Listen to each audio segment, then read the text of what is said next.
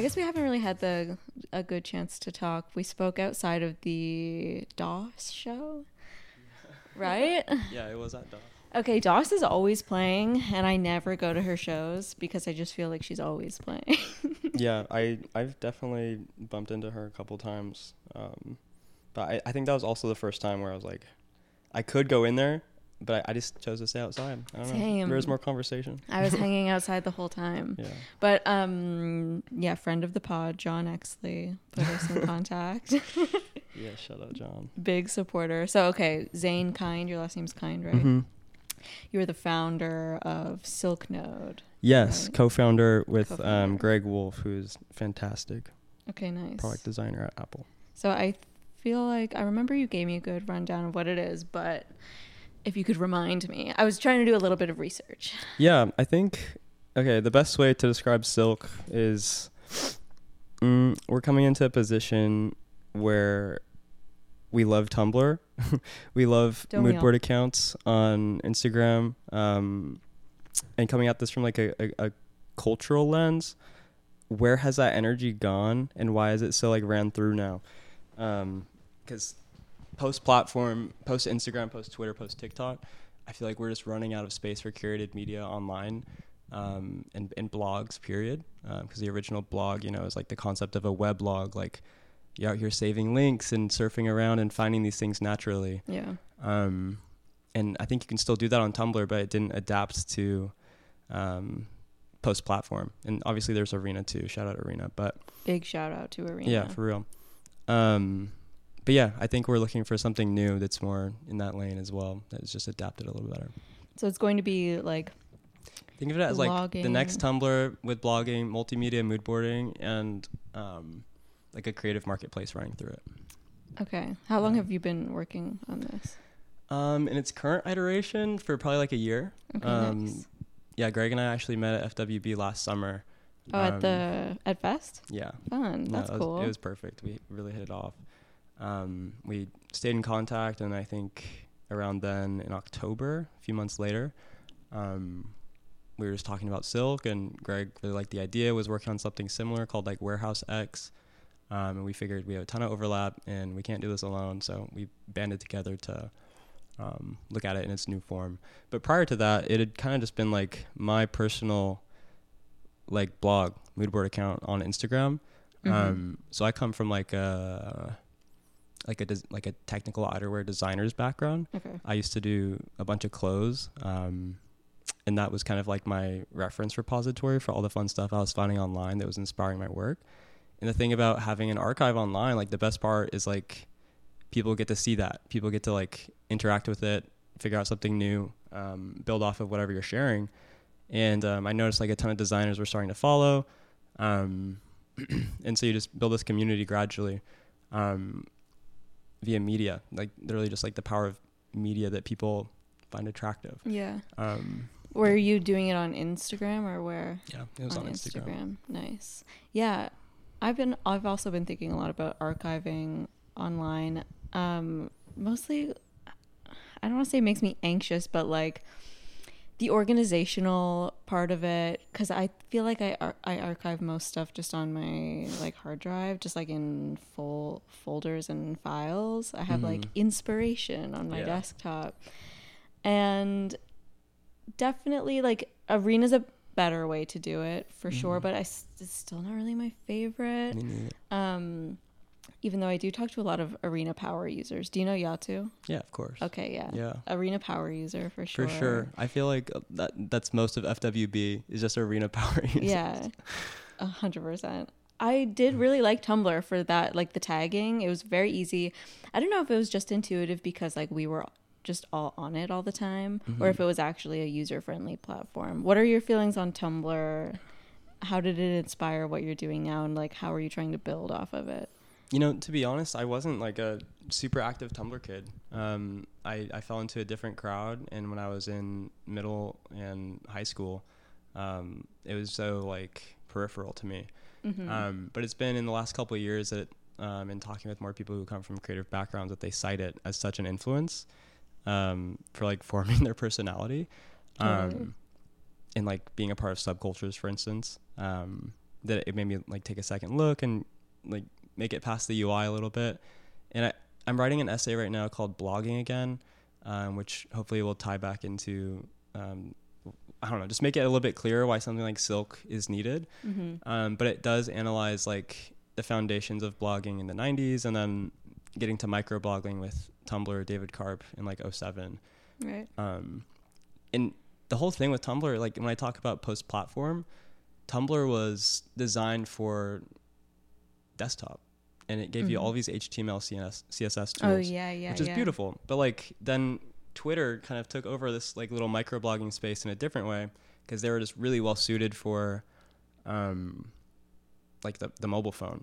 And they didn't give you any of these options to like really go crazy on expressive tools and getting into HTML, CSS styling.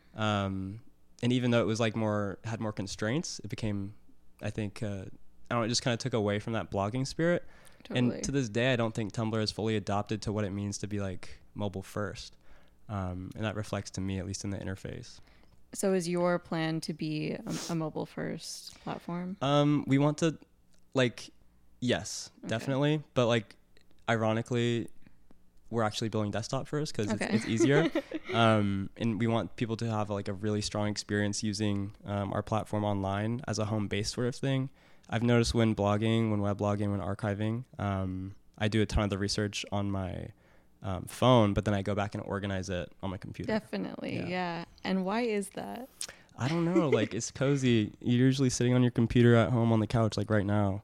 And that's when, I don't know, you just get to process things a little bit better. Yeah, I wish that I could be someone who works on their phone whenever I go out and, you know, you see people who are like grinding, founders, for instance, they're always like, they're grinding on their phones, like at the bar or whatever. And I can't, like sometimes I try to write notes if I'm like planning an interview or something. I try to do it on my phone. I can't. It's just not the headspace for it. No, I agree. And then you have somebody out here like Virgil Abloh who's like, I do everything off of my phone and WhatsApp. That's crazy. Rest in peace. But like that was definitely a moment I feel like when people were, I don't know, it became like almost like a stereotype, like, and I don't think it's actually that efficient. Yeah. It's helpful. It's an aid, but. So why do you think that this should be a mobile first platform? I think if we get all of these subcultures and distillate like media fragments into the same space properly, then that's just going to be a great browsing experience, blogging experience from your phone, from your fingertips. But I think right now, like, our research tools are better suited for desktop, and we don't have a space that's necessarily like super conducive to being online, connecting, researching, finding in the moment, like while you're maybe out and about. And I love doing that. Like that's one of my favorite things. Instagram's good at it. Tumblr is fine, but it's not very traversable. At least not in the way that I'd like it to be. And I don't know, there just needs to be something different. Yeah, Instagram is very good at it, but it feels like it kind of got blown up too quickly by a lot of content that people who are going to the space to be creative or like find like-minded people, it's hard to access. I know that you can do it, but it requires more work than I personally am willing to put in. Certainly. And like-minded people is like that's like one of the biggest premises of the original internet is just like, this is more of an intellectual space, and we're not going to be out here like, basically the antithesis is what we have today of like, we meet you and we see this representation of you on your Instagram, and that's how we get the picture. But that's not a very good way to like find common ground immediately or like really have an understanding of, I don't know. The premise of Silk is like, it's less about what you look like and more about what you're looking at. I think that's one of the best ways to put it. And I think we're missing space that moves in that direction. Yeah. I like how you put that because you're right. Instagram it quickly became what you look like. But when it started off, it was, how long have you had Instagram for? I think I was like 12, so like 2012. Okay, same. I was around there too. But it was like, it was like weird pictures of like literally anything. It was not so focused on people, and it definitely wasn't focused on yourself. So sick. And it changed pretty quickly. Facebook? They bought it. Oh yeah, exactly. When did that happen? I don't know. I I want to say remember they bought it for $1 billion, and at the time that was yeah. crazy. I think it's like one of the first unicorns or something. I think 15, 16. Okay, yeah. But yeah, they came in and they applied their little ad model, and then it changed forever. So I'm curious how you are planning on approaching it in terms of like what is the social component of this app going to be? Because like I'm thinking that Tumblr was basically just who you follow. There wasn't much of an algorithm there really, and this was also at a time when what is it called? But like the algorithms of chronological order was big. Everything was chronological order. There was never really an idea of something being other than that. And then I think when it became non-chronological order, that's when like algorithms really started to come into place. And then also when content that you didn't specifically subscribe to started showing up in your timeline. So How do you feel about that? How do you look at that? I mean, it purely depends on the platform. Like Instagram, I honestly don't really care. Okay, wait. I say that I don't care, but I purposefully do not follow very many people on Instagram or Twitter because I don't want to be like inundated with shit. Yeah. And I don't want to have to like feel like I'm scrolling to the end of something. Totally. So maybe I guess that has influenced my decision to keep like a very low following count. I have been going on the Twitter For You page and I kind of like it. Yeah, me too, actually. Yeah. Yeah. It was bad for like a second. And then of course, once we got TikTok, it was like, oh, it's not the algorithm that we hate, or it's not like it's not seeing content that we didn't subscribe to. It is the algorithm. It's like what is being predicted towards us, like what's being given to us and how accurate it is at predicting whether or not we're going to like it, right? TikTok, it has a very good algorithm. It's really good at predicting what you're going to like. And then all of a sudden it isn't that bad. We kind of like our algorithms. No, exactly. Like there's an attachment there. It's like and this is my whole thing with suggested content was I've only gotten on TikTok in the last year. I was like, I remember when my high school girlfriend was like on Musical.ly and then went into TikTok and like she was making TikToks and I was like, I can't believe you. Like, I can't believe this. This is such a betrayal of everything. But no, it's been in the last year that I've like warmed up to it a little bit more. I think there is a place for suggested content algorithms. I think like they can lead you into like fun things, but I don't know if that's like, I don't know if like having an endless feed of new things to see all at once is going to help you form a critical thought, let alone find a group of people of like minds. And so when I look at something like Arena, which is so adamantly against that and going into this like very human touch, bespoke, these connections are because somebody made them. I think that's kind of more of what we're trying to capture with Silk. We're trying to keep it feeling like it's slow. It should be slow media, and not fast. So are you trying to build it? Are you trying to build it so it's a place where you follow people that you already know, Certainly. or a place to discover things that you... Both. Okay. Yeah, so it'll look like there'll be no follower counts visible publicly. There'll be no likes. Everything is formed around the collection action, the connection action. So you can think of it in maybe like you have two prongs. You have your blog, and then you have webs, which are multimedia mood boards. And webs are where you are like publicly or unpublicly, private, that's like word. Publicly, you're keeping the stuff that you find both on Silk, whatever interest you're connecting it to, maybe something that maybe you have like a folder, a web for a certain theme, vibe, aesthetic, whatever. And then your blog is just like, it's you, like that you could think of it as like you via media. So your webs are also in that same component. Your webs can, as blocks, fit into your blog. But that's like you web, if that makes sense. So there's these two prongs. You have like your archive and library of all these webs you're curating. But then you have the blog, which is like the container for all the things that are more like you. Okay. So it's more self-made content. For sure. I see. Okay. So how are these two things going to... Wait, self-made, explain. Like It wouldn't be a selfie. Like original content. It'd be stuff that you pull in from like the internet or stuff that you find on Silk, but stuff that is like, it represents you. I see. Yeah. And how is the reposting going to work?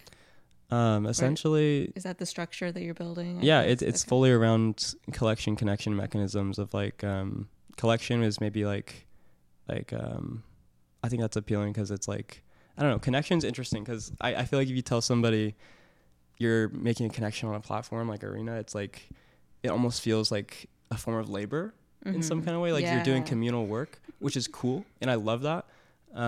But the collection, it sounds a little bit more personally engaging, and it lets you know that you're like, it's such a slight tweak. Obviously, it's 2 letters, but it's like it just gives you a little bit more satisfaction, like this for me. Right. So I like that part of it, but it is at the same time like if you're taking media from a separate place and bringing it back to yours, that's a connective act, and it will show up wherever that media originally was, your connection, your bridge. Right. Mm-hmm. Okay. And how are these 2 things going to blend into each other, or are they like firmly 2 different categories, or is there some kind of interaction between the 2? So you can view on a profile like blog first, but and then there's like probably a tab for where all of your webs are, but like I said, you can still put a web into the blog. Okay, nice. Yeah. So do you mostly see this as an archiving tool? I do. I see it as a creative research tool. I think archive is the byproduct. Like you're building this in a we don't want to give it to somebody else like it's you're doing labor, but like I think just the act of finding these things that you're liking, managing them, putting them in public for other people to see inevitably leads to some kind of archival act. Archive internet. How do you imagine these things are going to be like categorized or tagged? Like Pinterest is a good one. They have the boards, Pinterest boards, and then I don't know. The only example that I come up with, since a lot of women use Pinterest, is like your wedding board or your baby board. Yeah, interior design, like. Yeah. Yeah.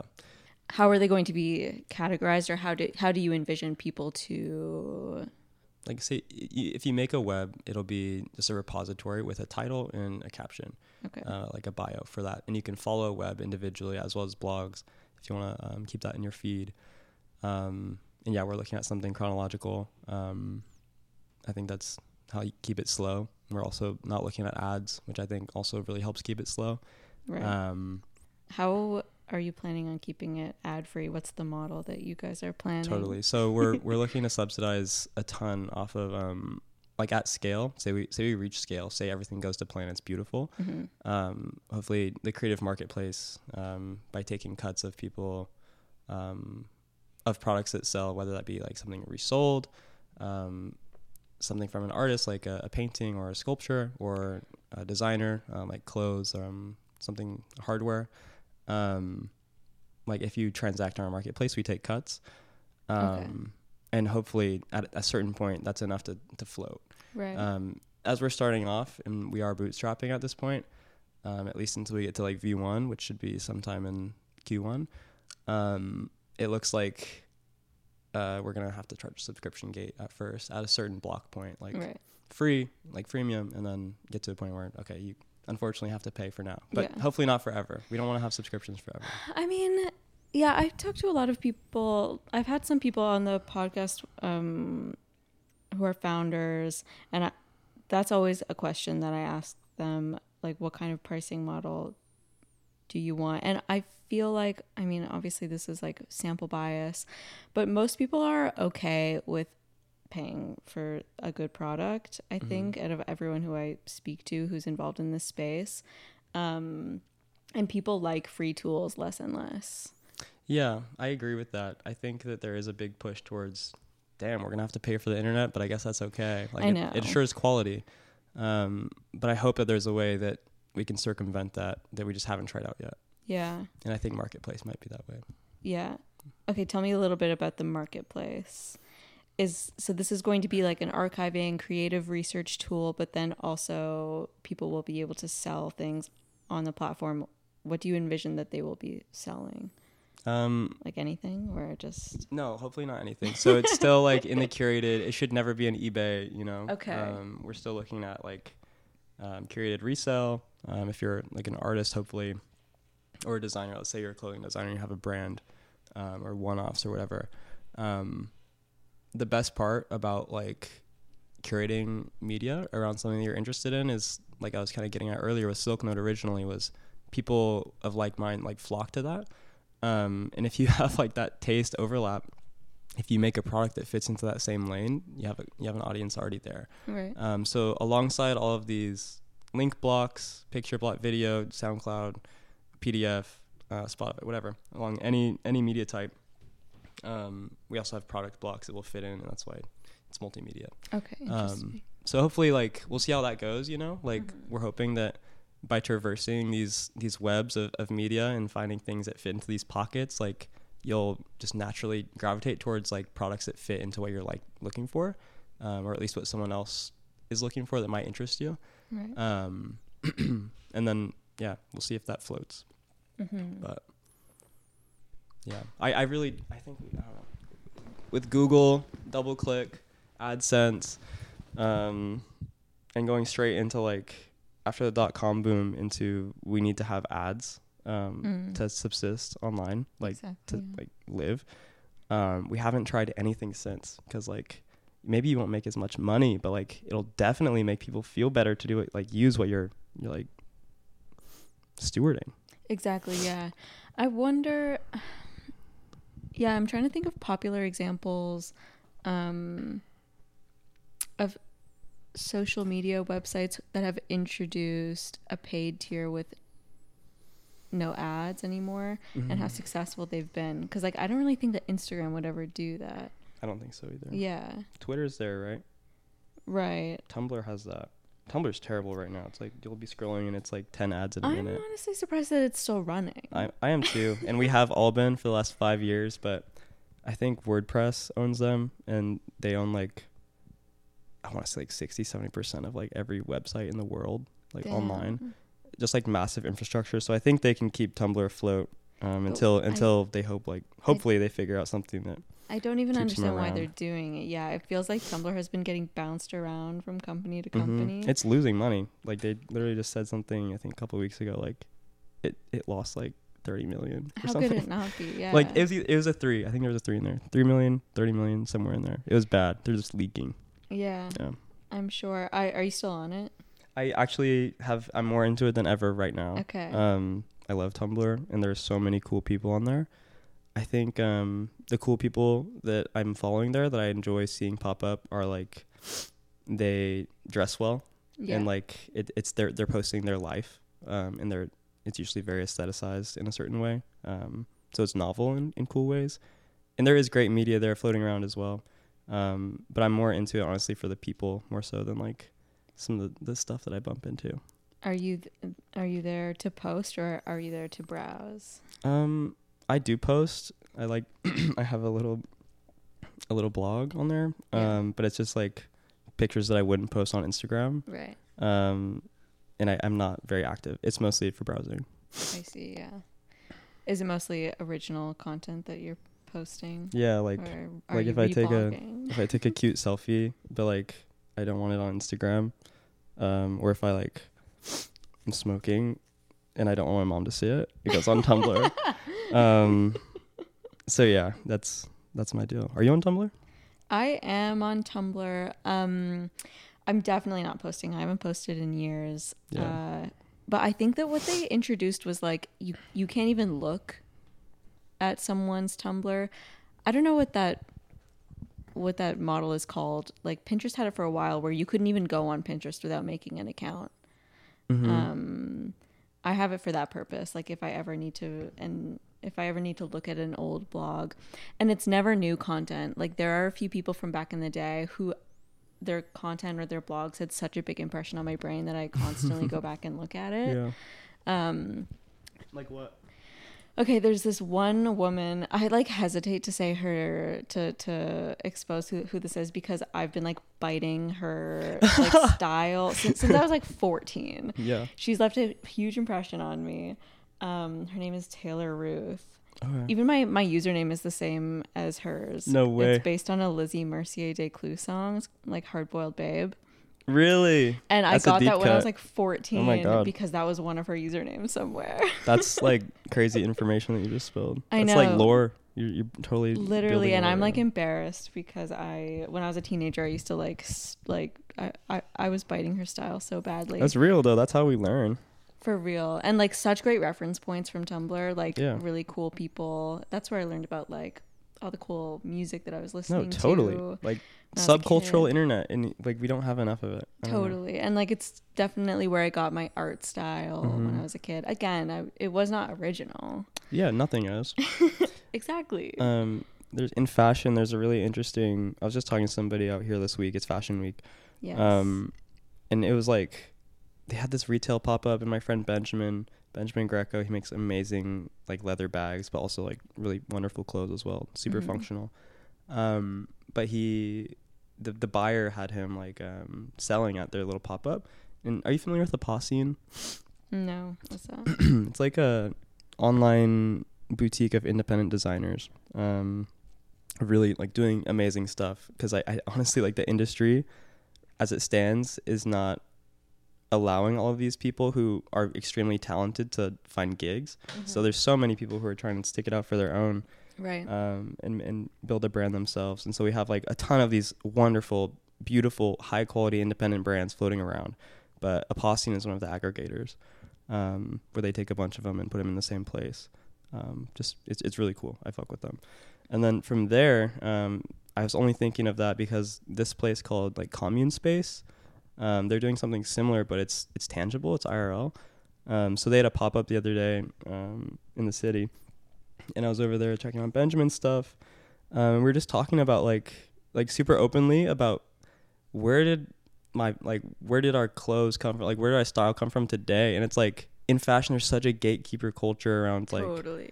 oh, there's this brand, I'm not even going to tell you what it is. Yeah. Or like, but you like, inevitably you do. Inevitably those people found it from somebody at a different point as well. And like, I hate how people want to hold the door behind them, or don't hold the door behind them. Sometimes it's like, Right. and I think that should apply to almost everything online, not just fashion, but like the general spirit of like, I like this, it's cool. It's helped me grow, and I also, in some way, if this can help somebody else, like, I'm gonna put it out there, leave a trail. Do you think that people are embarrassed of exposing their reference points, or like are they trying to create an illusion of total originality?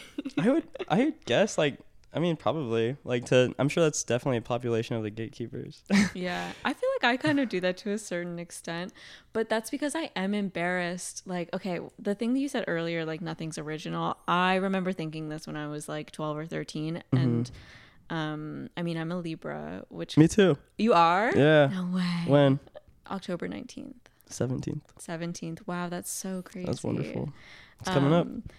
Okay, I mentioned that I'm a Libra because I don't know how accurate this is or not, but it's kind of like a copycat sign. Is it? Okay, it's just that you like you're really good at like making people feel comfortable and emulating people and like mirroring people, and that's, I feel that. Yeah, that's what makes you good at socializing, and it's what makes people feel at ease when you're around them. But I think that kind of always comes a little bit with like copying people. And I've always felt very unoriginal, and I remember when I was young being comforted by the idea of like nothing's original, but the illusion of originality is just finding cool reference points from like very like a wide range of places, or things that are otherwise not connected, and bringing all of those different things together. Totally. Everybody does this. It's the most human thing you do. Exactly. I sound terrible for pulling up a Steve Jobs quote right now, but he has one, and it's the best. It's like foundational. What is it?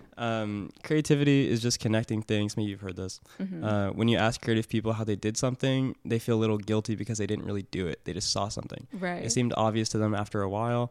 And that's because they were able to connect experiences they've had and synthesize new things. And that's just like, I don't know, that's Steve Jobs saying that. and like if somebody like him is willing to admit like, you know, I'm taking from something, like, Yeah. I mean, everybody, it's just normal. That's what being human is about. It's hybridation. It's like hybridization, appropriation of like, an appropriation not in like the, you know, the bad way, but like just combining new things and like putting it in new context. Totally. I think it is true. Like what we see as original is probably just 2 or 3 different ideas that were really separate from each other, but you were able to synthesize it into one thing. Right. And maybe one person who sees that knows one of the references, but doesn't know the other one, and it's still new to them. Exactly. So that's the cool part. But I do agree, like, it can be kind of like, I don't want to show. It's like, it's just me, but, you know, whatever. And this also, when we talk about the archive internet, curated internet, sharing references, not gatekeeping. Yeah. I think that's more important now than ever. And a big reason why I want Silk to exist so bad so soon. Like, we've been pushing for a while and it should get here soon. But like, we just need to share more.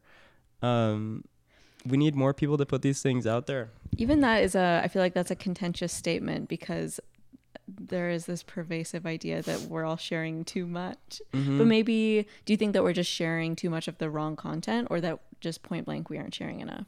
I think point blank we aren't sharing enough. Damn. Wow. I think there's so much media out there, and only so much of it actually makes us happy, but we keep it for ourselves more often than we should.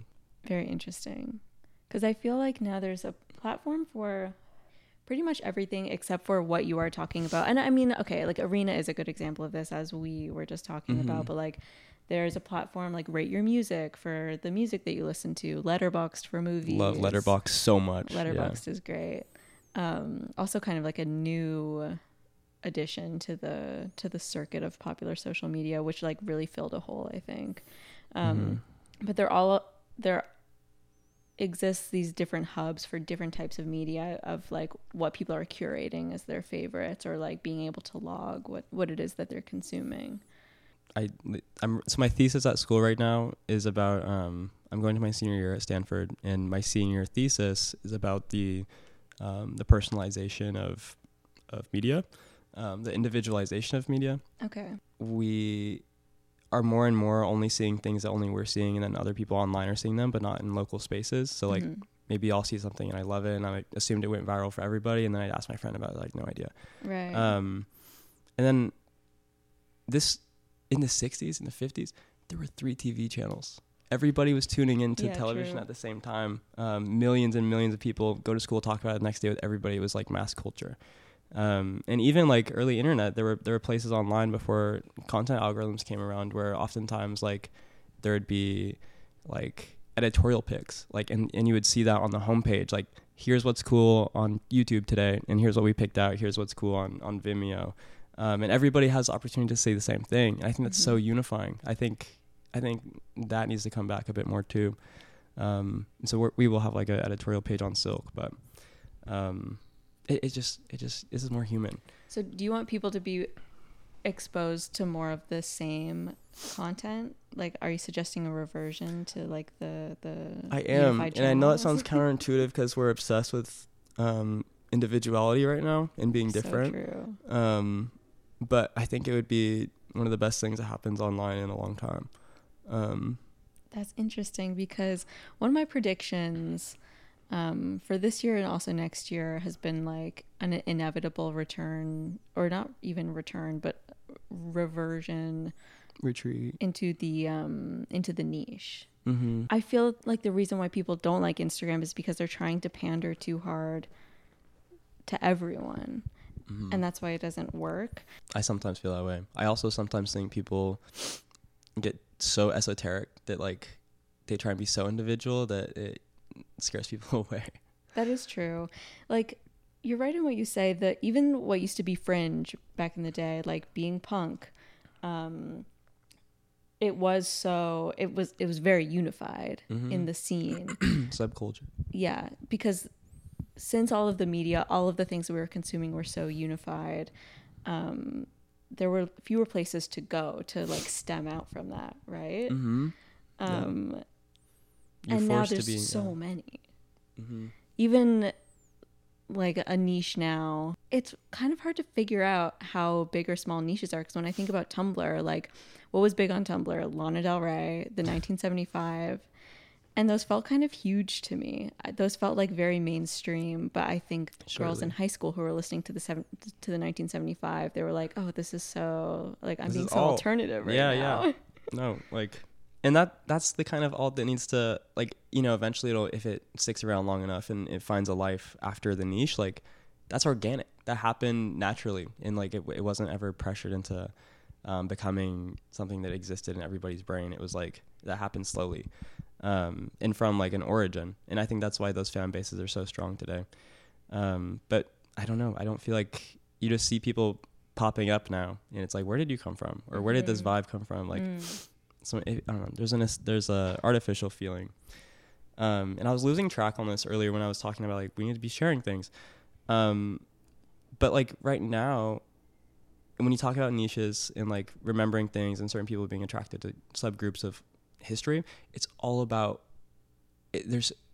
our culture right now is about hybridization and nostalgia, taking things from the past, whether that be in 2016 SoundCloud, whether that be like something like that, or like going back to like the 30s or I don't know 40s, like looking at original Hollywood cinema, and there's all these people there's so much media. We have left such a modern like treasure trove of all these things to dig into, and since the internet has made all these things all these artifacts so accessible, all these people are now gravitating naturally and individualizing naturally into certain groups that respect these things. But like you were saying earlier with Instagram, like, or even Tumblr, like tagging only goes so far. On Instagram, it's like, it's kind of a force because you're not being exposed to what people are into.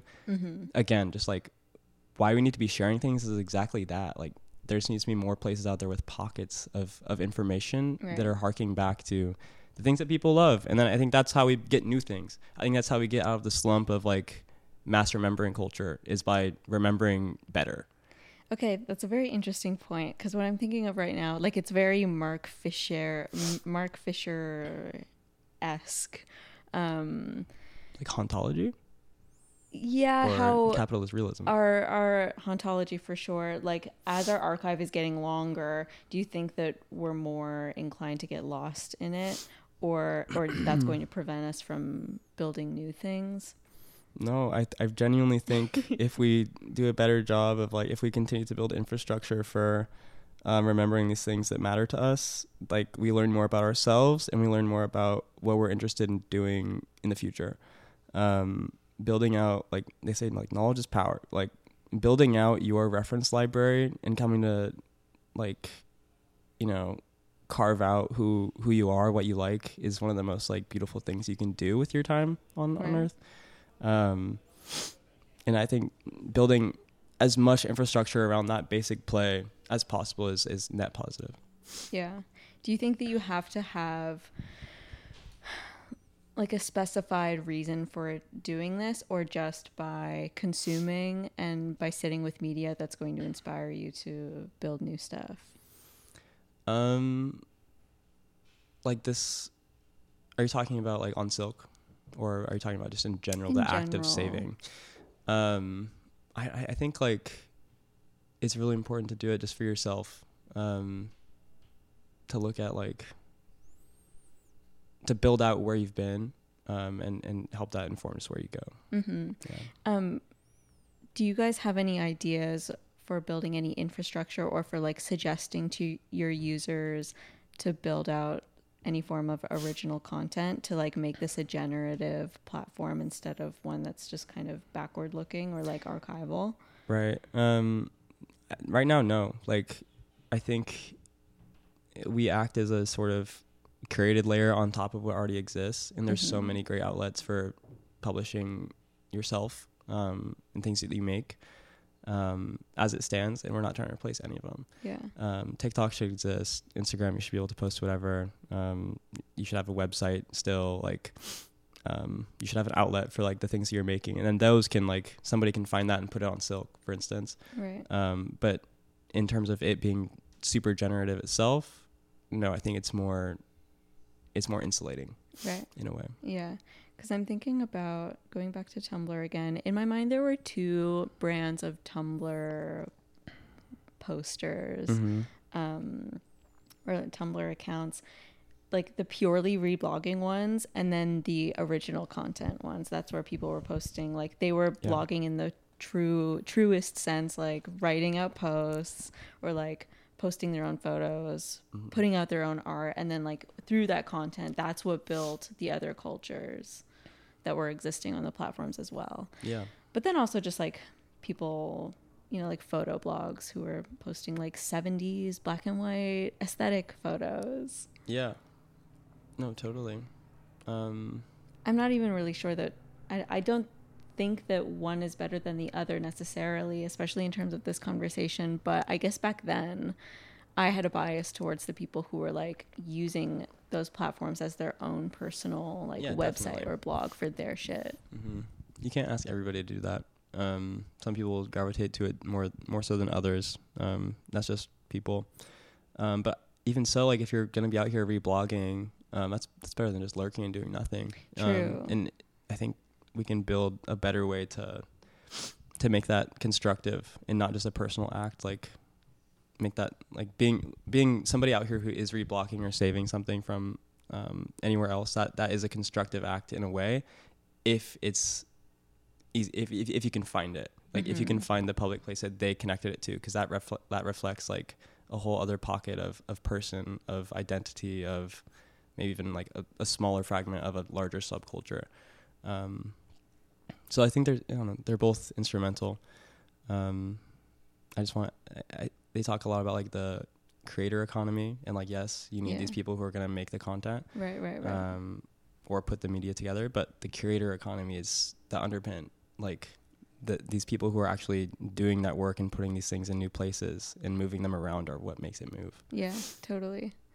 Okay, going back to the individualization point that you mentioned earlier, I'm thinking about what we were saying about niche and how people want things to be very niche. They want the things that they like to be like, oh, you probably wouldn't know about it. Yeah, or like you probably wouldn't like it. You wouldn't understand it. Oh, I was there like 5 years ago.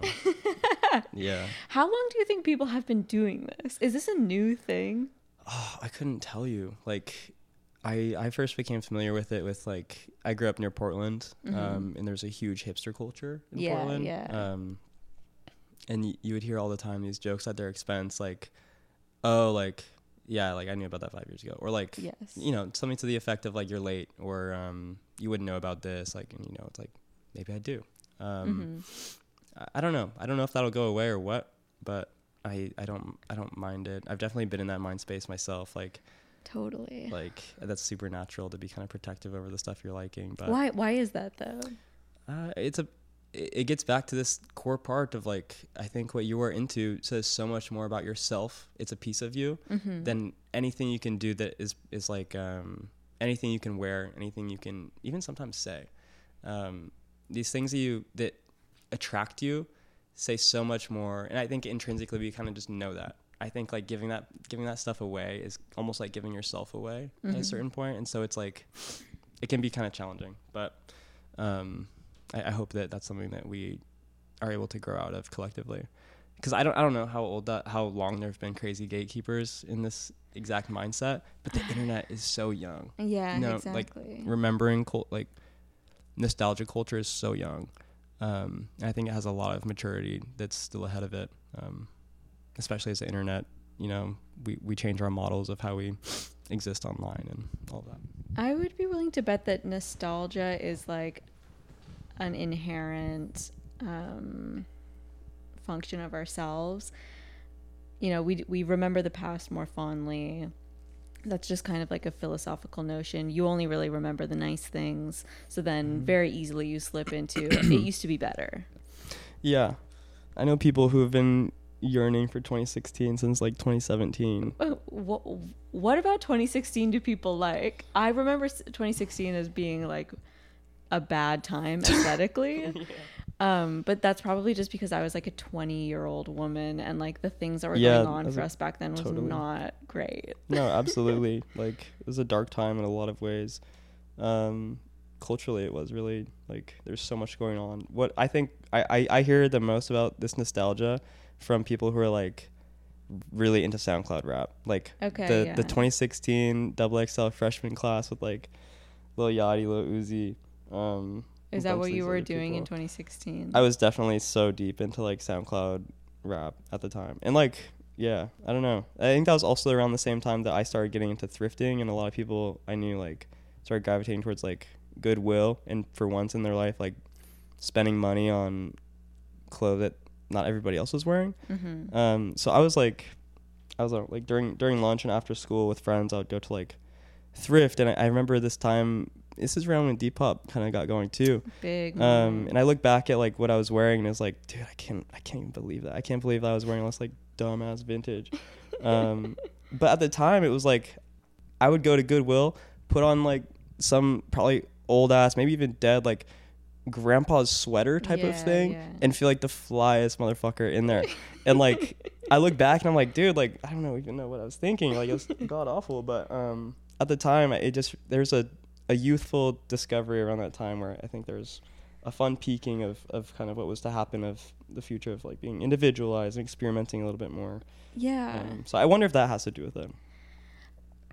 I think especially coming from a male perspective that makes more sense. I don't know. I grew up in like Eastern Canada. It definitely wasn't like a hotbed of culture. It was like leftovers for sure. I felt like we were really behind. We were getting everything a couple years late.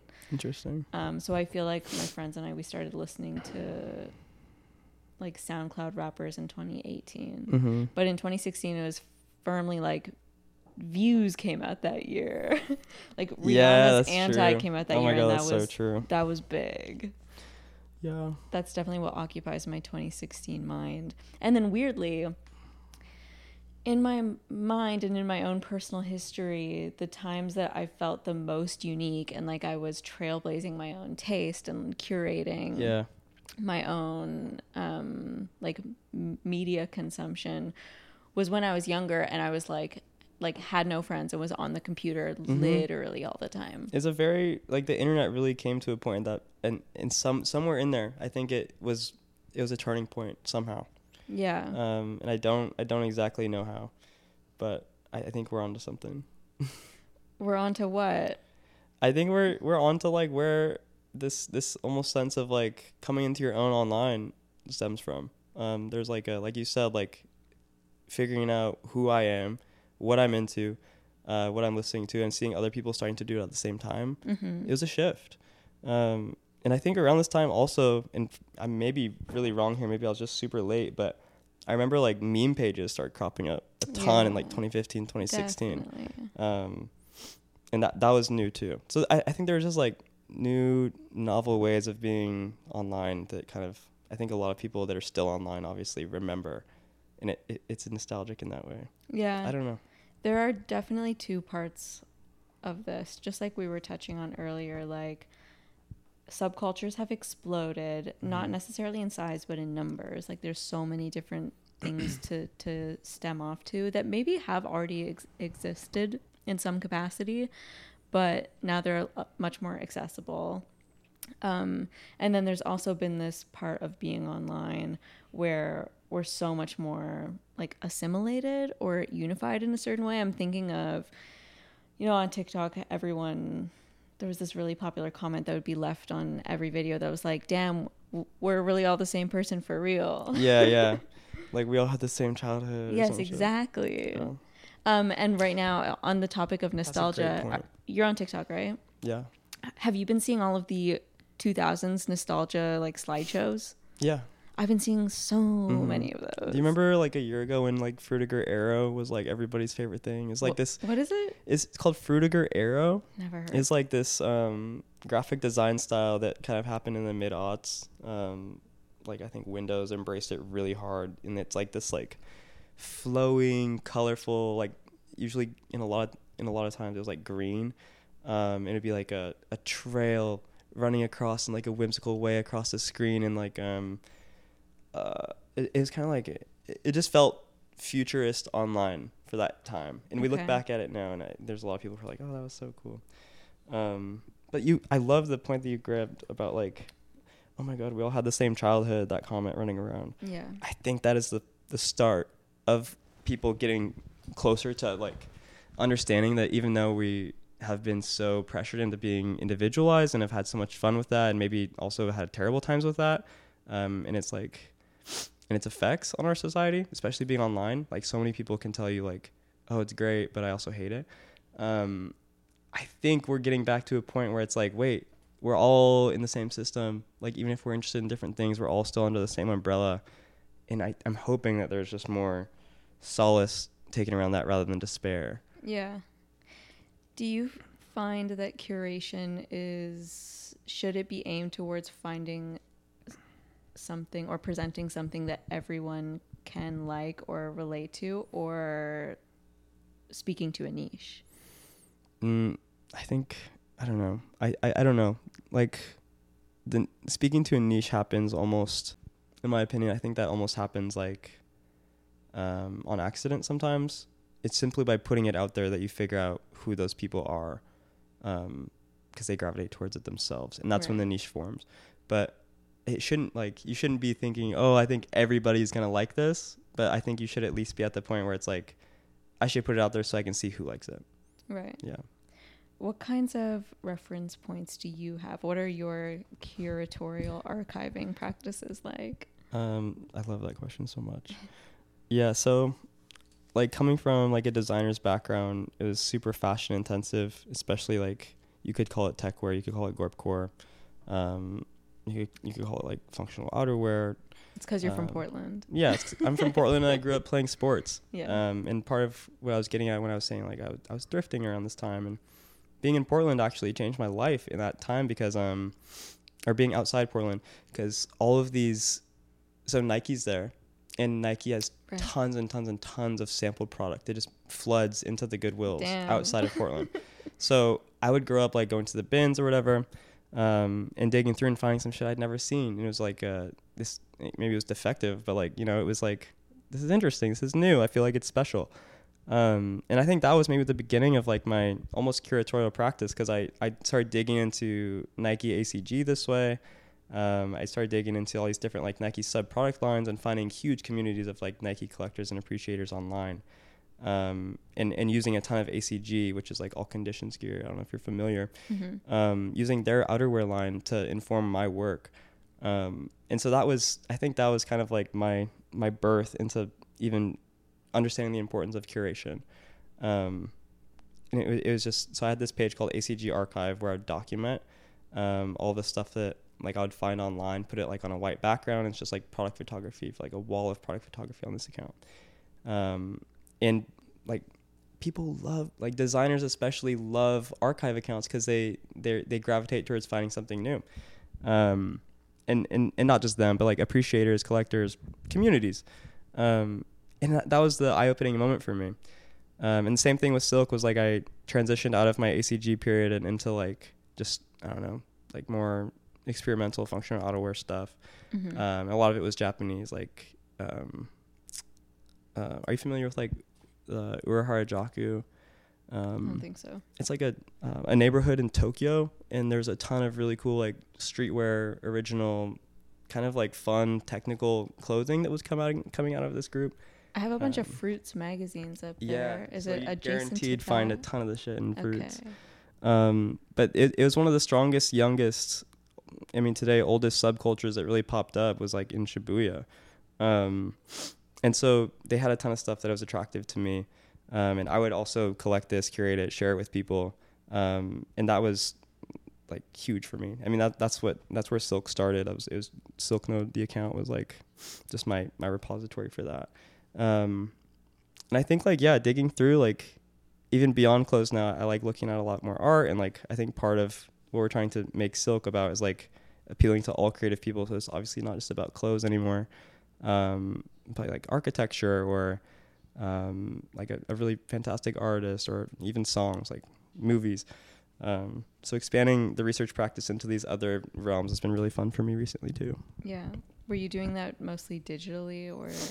Yeah, for sure. Well? Every once in a while I would like import a magazine or something. But I was never one of the diehard guys who would like scan it and like share it somewhere. Yeah. Yeah. I don't know. I think that the reason why we're so nostalgic around the media that we were consuming when we were teenagers is because there was such like an unabashed, not childlike, but adolescent exuberance or like excitement about it, and you really did feel like you were the only person who knew about this, and like you had to put this on the map. Right. And it's been disheartening to see that other people were doing the same thing. But Exactly. I think that's something that we have to reckon with. And Yeah. it's great to come out of our bedrooms together like that and be like, oh, wait, I guess, you know, even if we were doing this apart, we were all doing it together. Yeah, totally. Like when you're a kid, you think that you invented everything. Right.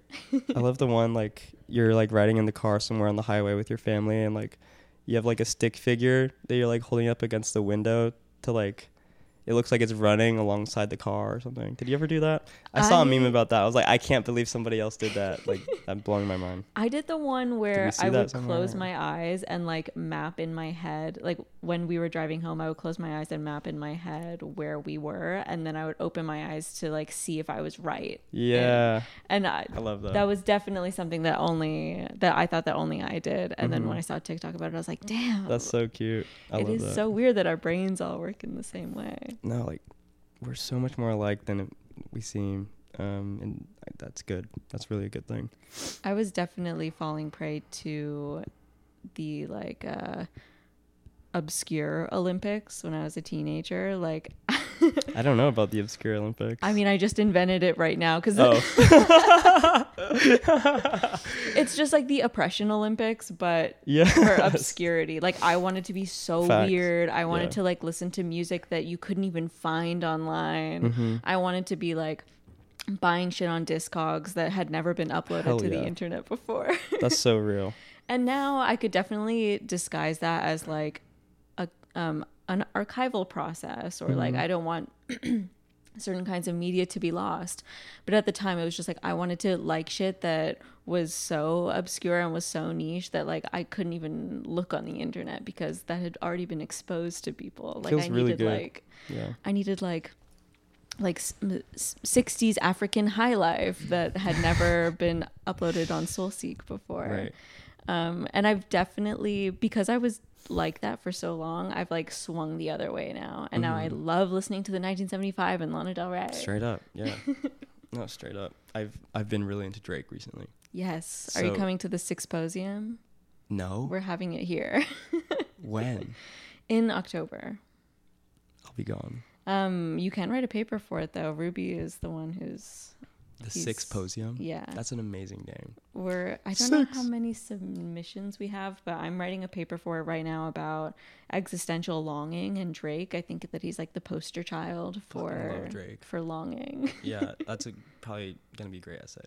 Thank you. I'm working on it right now. I think we still have to go through a lot of the submissions and see which ones we're going to accept. Cool. But yeah, we'll probably have let me look into it. I'd maybe love to submit. I used to work for Drake. What did you do for him? When I was getting into, so I ran an ACG archive, and like a ton of designers were flocking to the page, and like I would take note of who these people were, and DM them and be like, hey, like I'm trying to become a designer, like just my background, and do you like the page, like maybe there's something I can work on with you. Like let me know if you need help. So you were marketing yourself from your archive? Yes. Damn, and that's nice. Curation is marketing. Like, so and that's a very another foundational insight that's informing Silk is like you can still, and I think that's why the marketplace will work, is because like we have to put it in practice. But anyways, I hit up a designer. I hit up so many, but this one gave me a ton of love back. And he was like, do you know how to use Adobe Illustrator? Like, let's think about like working, like if you're down. I'm like, no, like what is that? It's like, do you know how to do reference research? Clearly I did. I didn't know it was called reference research. I was like, no, like what is that? And he was like, it's a goner. Like sorry. Like maybe when you're in LA, because he's from Los Angeles, we can work together or like get coffee. I mean, and I was like, you know what? Like I was in freshman year of college, and I was like, you know what? Like if you're serious, because just up the state in the Bay, I was like, I'll fly down to California and meet you right now, because like I'd love to get coffee. And he was like, oh, like he's serious. And then we jumped on a call, and I was telling him more about what I like was into, and he was kind of like feeling me out. And then I signed an NDA the next day, and it's in there talking about The Boy. I'm like, Damn. like, who is that? And I look at the fine print, like, by the way, when we talk about the boy, we're talking about Drake, the commercial artist. And so, yeah, I started working on these really cool projects for Drake's Nike line, Nocta. And then when COVID hit, I actually had the really wonderful opportunity to move to Los Angeles and intern at Drake's creative agency, Dream Crew, for like maybe 4 months, going into the office every day and hanging out. And I mean, obviously working a shit ton, but it's one of the most formative experiences of my life. And there are a couple times in there where like Drake would be on FaceTime in the same room and be like, oh, damn, that's crazy. it's really weird. Are they still doing stuff? Nocta? Yeah. Yeah. Okay. It's not as good anymore, but it's not as good since I left. Yeah, since I left. No, I'm just kidding. The designer who brought me in, he left after like there was a falling out or something after like the first year. But he was really talented. Unfortunately, like, yeah, the brand just has not been able to fill that gap. They're really into like graphic stuff right now and like, I don't know, whatever. Interesting. Yeah. So you were designing the shoes? I was assistant apparel and footwear design, so I would go in and do like a ton of reference research. I would do a lot of our stuff on like I would make the mock-ups on Illustrator, like so that we could play with colorways or whatever. And that would be like we would get a sample, so our designer would design them. We would get the sample. I would convert it into a file, basically, using Illustrator, mapping out the points and making it look like a garment. And then this is essentially what you end up sending to factories, like, and also the models that you apply like the tweaks to. It's like the way that we interact with like production, basically, is like just giving them the model of how it looks, the colors, whatever, Pantones. So tech pack stuff. And I'll do a ton of that prep work, and just spend all like my entire day like in Illustrator just doing whatever. Damn. That's right. I didn't do any of the design myself. No. Okay. I mean, you can market yourself from your curatorial practices. I guess it's kind of like it's a portfolio. It is. For sure. What you're into says so much more about you than what you look like. I think that is something that has yet to be like fully embraced. So what's the crux of your thesis? Are you writing it right now, or are you doing all the research? Okay. Yeah. Do you know what your argument is? I don't know. So a lot of it has to do with just telling a new story. It's less of a proposal of like where things are going, I think, than it is a newer.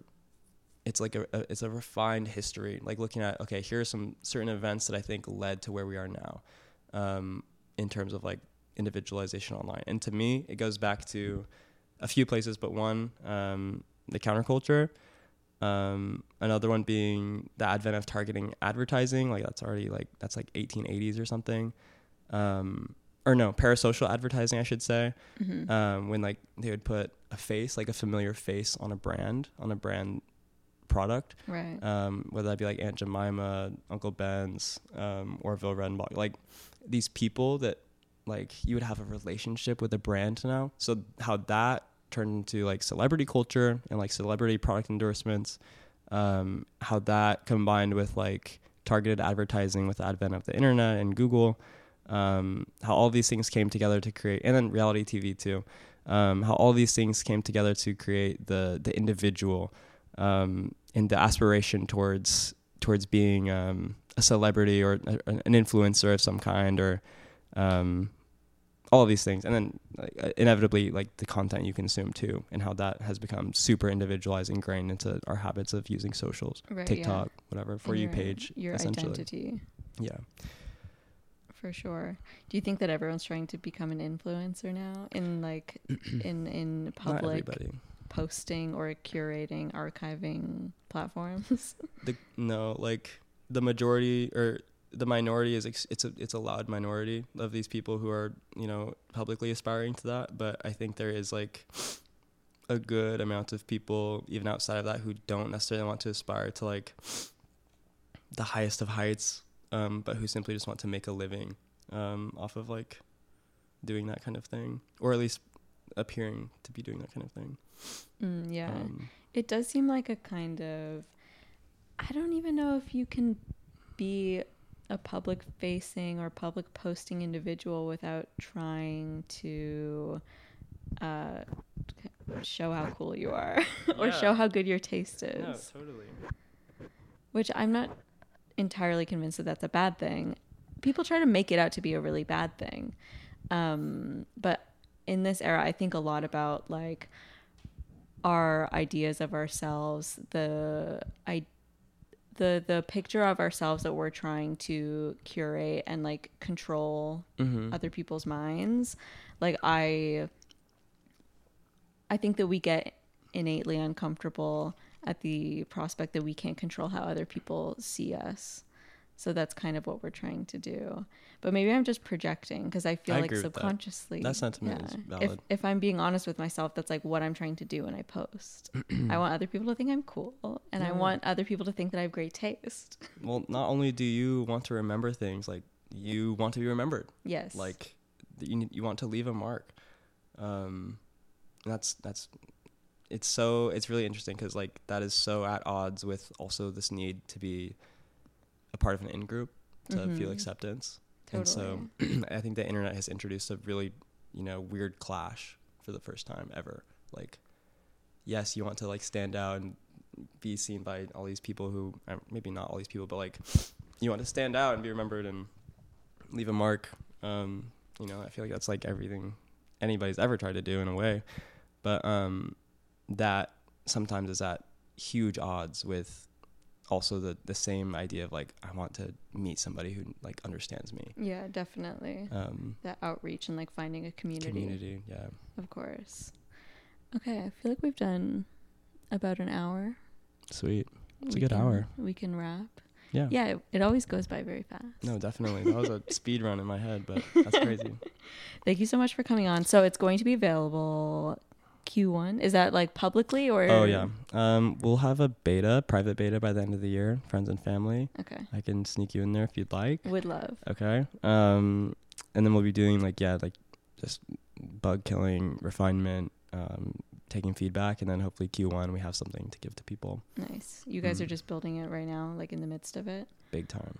Yeah. Nice. Yeah, it's a fun process. Our lead engineer, his name's Darren. He goes to UCLA. He's actually here for Fashion Week. He's a model, and finding like a CS engineer geek kid who can also, walk a runway is just the best thing ever. So yeah, fucking love Darren. He's Jack been putting in crazy work. Really happy to have him. And then yeah, Greg is going in on design stuff every day, and then I'm mostly doing marketing. So okay, cool. Yeah. Yeah. Well, you're doing a great job. Oh, thank you so much. I mean, I'm here, aren't I? No, cheers. Thank you for having me on, and yeah, looking forward to Thanks for coming. responses.